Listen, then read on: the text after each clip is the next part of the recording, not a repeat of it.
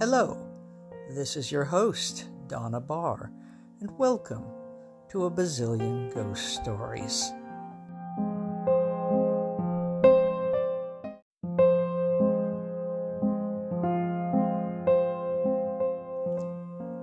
Does anybody really know a bazillion ghost stories? But then again, aren't all stories set in the past ghost stories?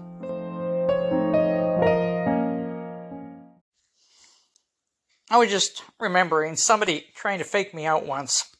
There were very few Army teletype operators. And because of that, I may be the only Army teletype operator you ever meet in your life. Now, I put things on Facebook, and everybody up here reads Facebook, and I guess a guy who wanted to be friends, he runs up to me and said he was a Marine teletype operator. And I was like, cool. And then he gave me his MOS, Military Occupational Specialty number, and I think that's what it meant. And it was the same as the Army occupational number. And it was like, no, you weren't. What I should have asked him was if he knew what teletype arm was. A teletype is huge, an Army teletype, and it's got all kinds of gears down in there. And sometimes one at the very bottom kind of gets stuck. And that's an easy pull out. You pull it out with your hand. The problem is what you do and what we were told to do at teletype school was to turn off the machine, unplug it, and then you could weave your arm down inside all those gears and move that gear. No problem. Then you take your arm very carefully, like taking a baby out of a human womb. You know, we're functionally extinct. And you take that arm out, and then you can plug it back in, and you can turn on the power. Now, if you don't do this, and that thing gets an electrical spark, or it moves, your instinct is to yank your arm out. And you can just literally strip all the meat off your arm. And at that point, they just have to amputate at the elbow because you got no muscles left. And I know what teletype arm is. And I should have asked him this. However, I have a sneaky feeling, since they cheap out on everything else, like a submersible, the Marines probably didn't get told this. And oh, by the way, Dan says, I got to go get another story about what happens when a submarine implodes. So I'll add this to this too. But I doubt this guy was actually a teletype operator, unless he's a Marine teletype operator. And if I'd asked him that, but he wasn't because he had the MOS number wrong. We don't have the same numbers. And so we know who we are. There was a handful of us because there's a handful of stations. We had very small classes. And because of this, I'm probably the only person you'll ever find or meet or talk to who's ever worked on the Enigma machine. Okay, this is why it's good to have 70-year-olds in a room. Dan's 75, I'm almost 72, and we remember things, and we have lots of information. Sometimes when I'm listening to some of the younger podcasters, they got a whole bunch of good information, but they don't know stuff we know. And so Dan said about an implosion was in the 1930s in Kiel in Germany when they were working with the U-boats. There was a freezer, and in the freezer was a bucket, and you had to go look in the bucket, and if you didn't look at the bucket, and you either got sick or you said, I ain't going to have anything to do with this, they threw you out of the submarine program. Because in that bucket was the remains of a guy who was pulled out of an imploded submarine. They've always known this can happen, and if you just go down in a submarine and it drifts below the level that it can take, you're just going to be mushed.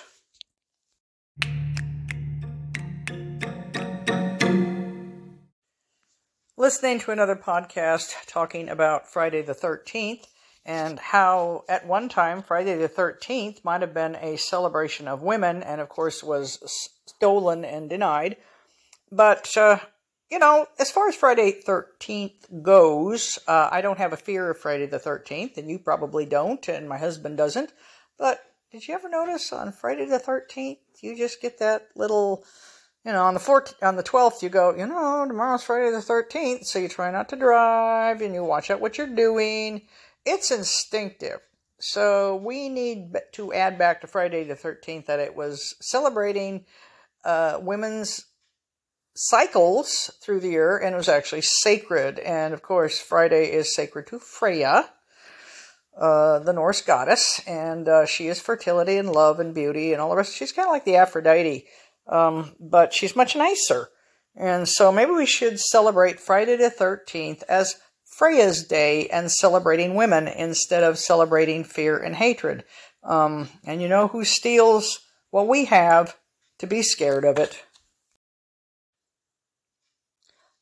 And I should mention that is on the podcast, This Is Why We Drink, and I highly recommend it. Speaking of days which might be considered holidays, and political holidays and seasonal holidays, we have the 4th of July coming up, and that's always fun, and there's fireworks all over the place, and they're starting to shoot them up off here, and of course, I was immediately worried that our poor old cat Kiki would be frightened, but then I remembered that Kiki has passed on, and it reminds me of our other cats and their attitudes. We had a cat called Zaida. It was our first cat, our second cat together. The first one was Daria. And Zaida was not only not afraid of fireworks, but in our apartment in Bremerton, it was just a little basement apartment, she would run out into the yard when the fireworks were going off, and she'd stare up at the sky, and she'd crane her neck every which way they were going to listen to them and watch them. And you could practically hear this cat going, ooh, ah, fireworks. And we had another cat in Bremerton that didn't care one way or the other. Her name was Belle. And she had been in a huge firestorm of a thunderstorm. I ran outside and I thought, oh my God, poor little Belle's outside. And the rain was slashing down and the thunderstorm was just rolling. And here she is sitting on the back porch with her head kind of tipped like she was thinking to herself. And she didn't even notice what was going on. I picked her up. I said, come in here, you fool. And she's like, what? What's going on? So sometimes you have animals that are afraid of fireworks, and sometimes you have those that love them, and sometimes you have those that just don't give a damn. I was talking about how older folks know a lot more things. I mean, that's just normal. If you've been around for 7 decades, you're going to know a lot more stuff and seen a lot more stuff. But oddly enough, kids seem to get me more than my same generation does, especially when it comes to things like working with podcasts or publishing or print on demand or whatever.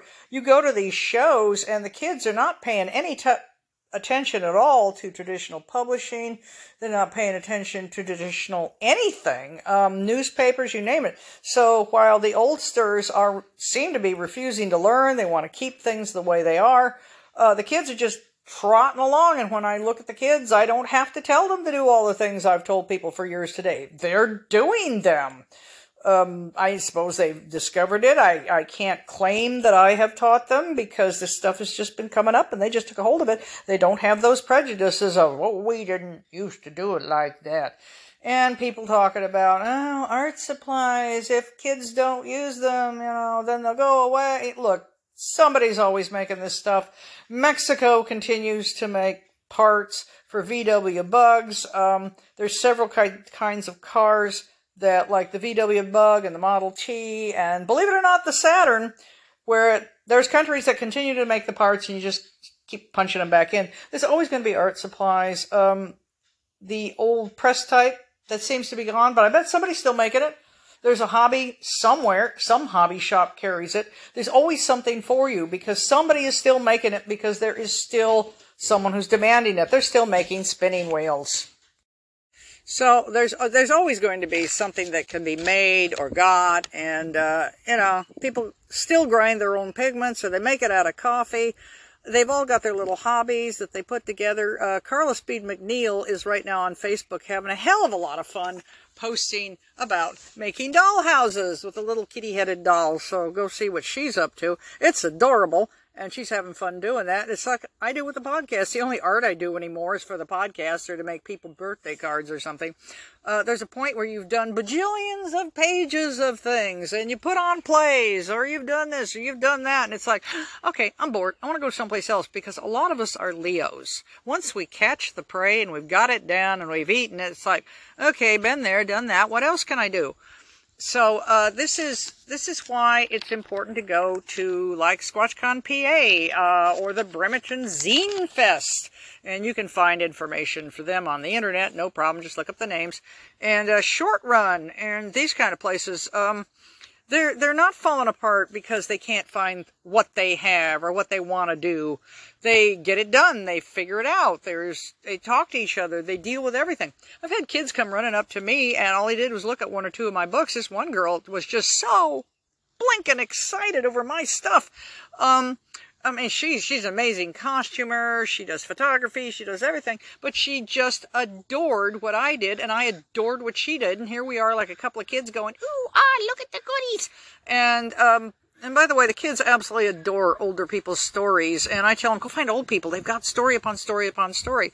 Like I said, I was sitting at a show once and just telling silly stories and having somebody laughing their butts off. And a kid next to me just turned around and said, ooh, I want to have my table next to yours again because you got all the good stories. And he will when he's 70. I says, go talk to these old people. They got all the stories. They got all the backgrounds. Don't let this stuff go missing. They've got the inside scoop on everything. Many times they were there. And they can say, oh, yeah, I can tell you the true story on that one. So, yeah, don't be afraid to come to these shows that are full of kids. They're not going to sneer at you. They're not going to despise what you do.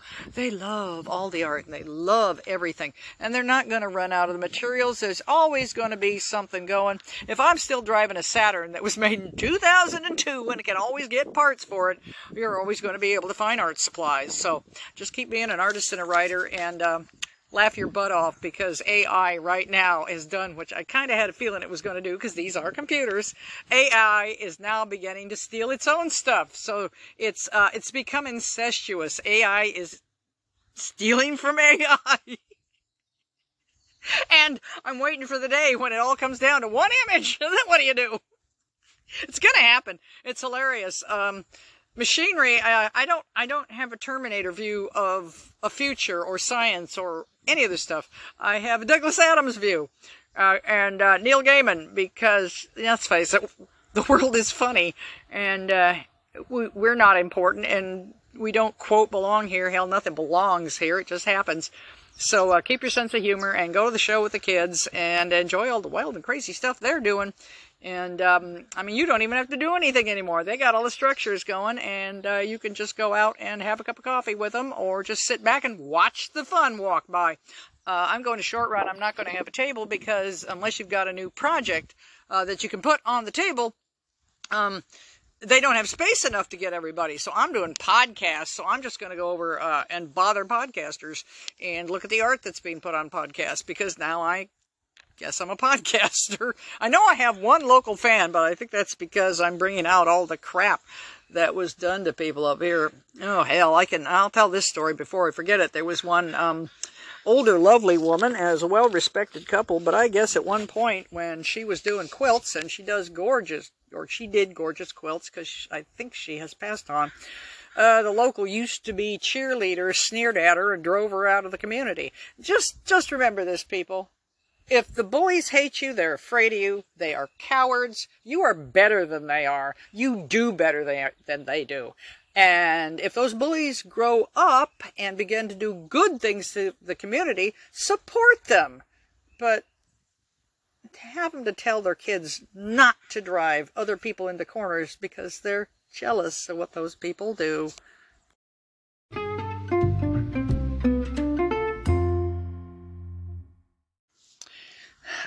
Last week I was talking about looking into the Jack the Ripper murders and taking a look at the pimps.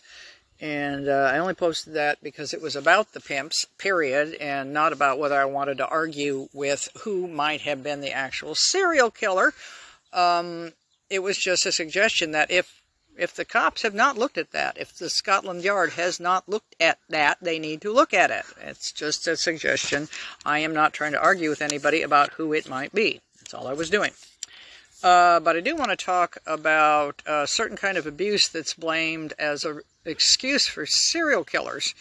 The problem with guys, serial killers, is they also combine rape. And there's plenty of people who have been abused constantly, and they don't go out and become serial killers. And I doubt their moms were raping them. So this whole nonsense about, oh, their mom made them like that. I had a rotten mother. I had a rotten, I had rotten family problems. Well, I wouldn't call Mom rotten. She just didn't think much of me. And some of these guys are so full of themselves. Look, I've seen this. If they don't get full attention as a boy, sometimes that's all it takes. He ain't getting all the attention. He doesn't get held up as all the importance. Yes, there's physical abuse, and sometimes there's rape. But this whole business about, Mom made me go out and rape women because I couldn't get them. I hated my mom, and that's why I'm raping women. No, you just wanted to stick your dick in people. Shut the fuck up. Remember there was a television show once. It was really great. There was this guy that tracked down this serial killer, and this serial killer was, one of the kind that had excuses. And the guy says, oh, don't give me your stupid excuse that you had to go out and kill people because your daddy wouldn't hug you. Lots of people are abused. These are just mean, stupid, bad seed. There's no reason for acting like that. Hey, people in the concentration camps, 90.9999% of those people didn't go out and do this shit. Okay? Just because your daddy got took to the German army and you had to stay home and eat horse flesh, that isn't why you were killing little girls and eating them in the 70s or whenever that was. It's a This Is Why We're Drink episode, or a morbid episode, I forget. But there's always this excuse that my mom did this, so my dad was taken away, or blah, blah, blah. You're just born bullies, and you want to do this shit, and we're tired of your whining and your excuses. You did it because you're an asshole. And you want to fuck people. And that's it. There is no other excuse. Shut the fuck up and get your shit together and stop trying to make excuses. You look like a fool.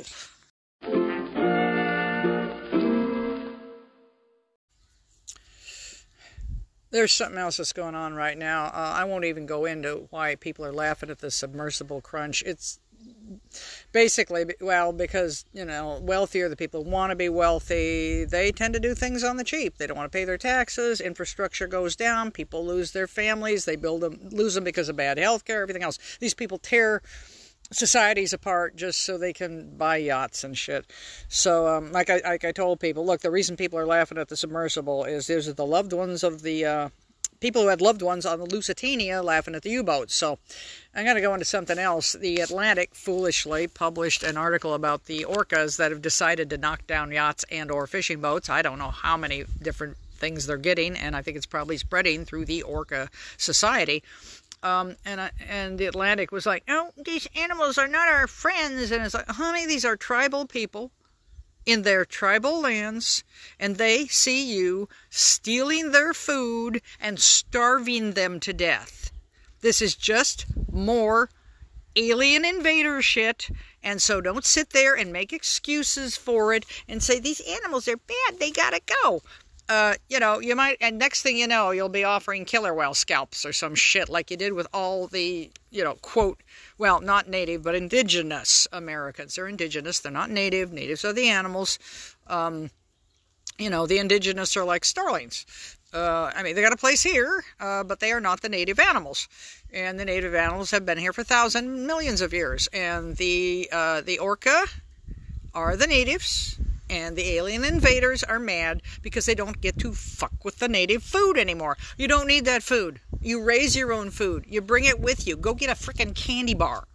Quit taking these animals' food away from them. This is their food. This is what they live with. They can't go to the supermarket. They can't go get a latte. I don't even know if a killer whale would like a latte, although an awful lot of creatures like caffeine and alcohol. No, for God's sakes, can you see them dumping champagne in there to settle the... Oh, hell, I just realized. I don't even want to suggest that, because that's what they did to the indigenous. They gave them alcohol to make them think that their bad life wasn't so bad. Oh, Jesus, you watch. Some moron's going to start pouring champagne off the boats. It's physically possible, and I thought it up, and it can be done. So some idiot's going to try it, and then that's going to go wrong. Basically, if a human can think of a stupid thing to do, we'll do it.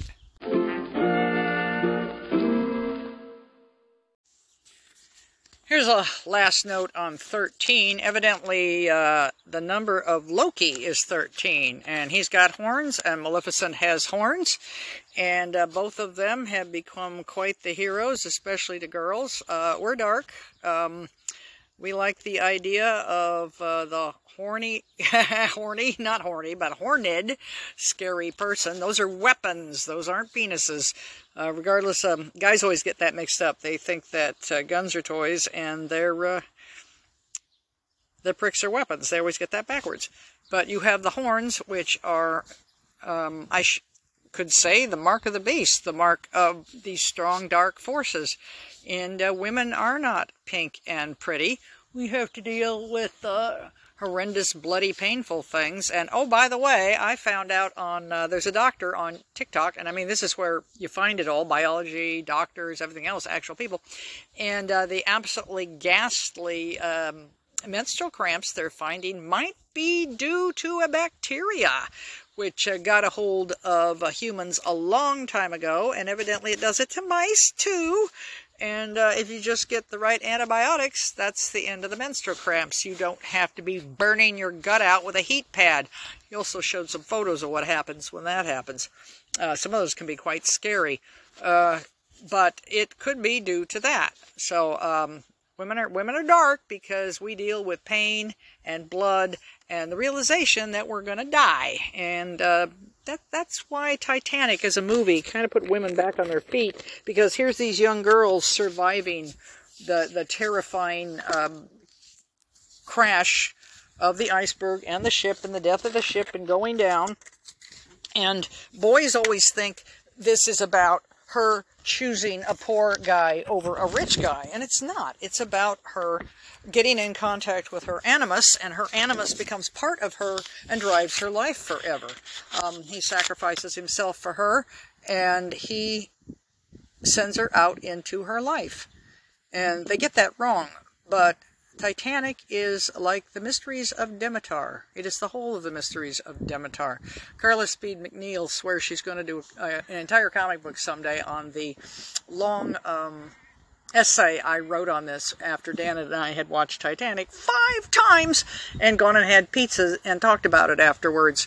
And turns out that's what Cameron was doing. He was kind of giving something to women, the strength that women don't have to fear, and they don't have to go with the abusive rich guy. They can go with the guy who is nice, and he doesn't sacrifice himself as a human. He is her animus. He is the part of her spirit that is male, because we all are. We're all two-spirited, and this nonsense, splitting them up is what the patriarchy wanted to do. None of us is just one thing. We're all these things. And let me tell you something. When you get old enough and your hormones start to shift, you're going to be really upset, because you're going to start thinking people you didn't think were pretty are pretty. So maybe you better get on board and, have fun at Pride.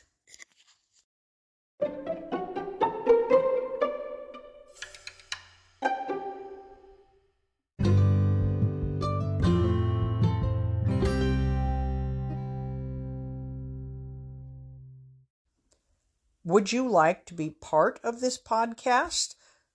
You can go to anchor.fm/Donna-Bar, and you can leave me a voice message with your story that can become part of this podcast. If you would rather have me read it, send a PDF or PDF, double-spaced, larger type, to donnabar01@gmail.com. You can also become a patron at patreon.com/DonnaBarr. And finally, if you would like to know anything about what I've done in my life that has to do with my work, conventions, etc., go to donnabarr.com. Hope to see you there. I will also put all this information in the program notes. Stay spooky.